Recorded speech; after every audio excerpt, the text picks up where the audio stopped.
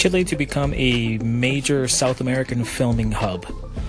So I found this article from a Chilean newspaper, El Mercurio, and it's all in Spanish, so I'm going to try to translate it for you. Basically, they're having a big forum today that's going to bring together different government authorities and actors and people in the industry to determine what they need to increase film production in Chile.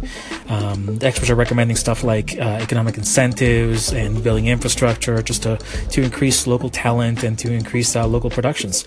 I think right now they're talking about like a 30% reimbursement of money being put into the country for production, and they're talking about going up as high as like 40%. Yeah, 40% tax rebates and for export and for facilities. So they want to do this by 2025. They want to be recognized as one of the top 10 film and locales in the world. And I mean, there's been a ton of movies that have been filmed in not just Santiago, because I mean, Chile is the capital city, and then the provinces don't get as much attention. But one of the bigger ones has been the 007 Quantum of Solace was filmed in the Atacama Desert in the north of Chile. That was back in 2008. Spy Kids from like 2001 was actually filmed all over. Not just the States, but also did a couple of days in Chile. They went to the capital city, Santiago. They went to the Atacama Desert up in the north. They went to the coast, Reñaca, Viña del Mar. Chile has a lot to offer. Beautiful, long country, diverse topography. You have sand. You have mountains. You've got ocean. You've got the cold. You got like a prairie type. So there's many places to shoot. There's large metropolitan cities.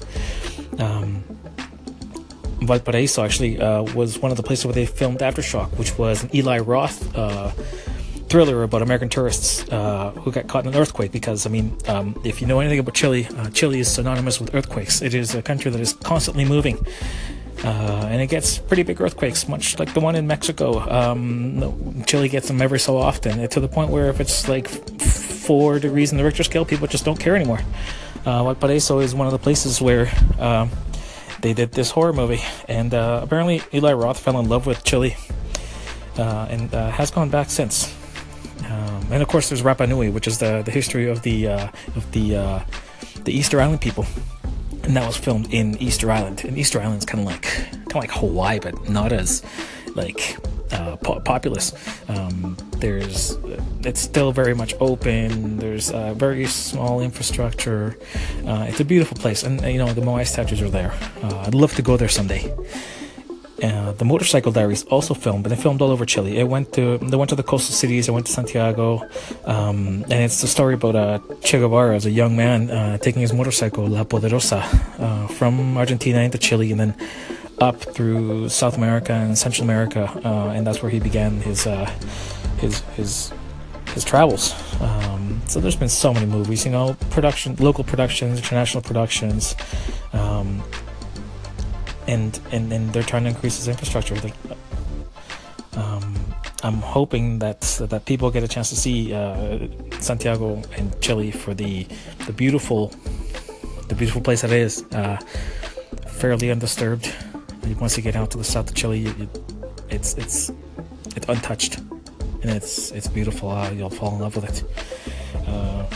I'm gonna be a little bit of a cheerleader for it, because that's where I'm from. That's my home country. So I'm always gonna be pushing for people to know more about it. Those that know Chile know wine. Those that know Chile know the food and the people and the culture.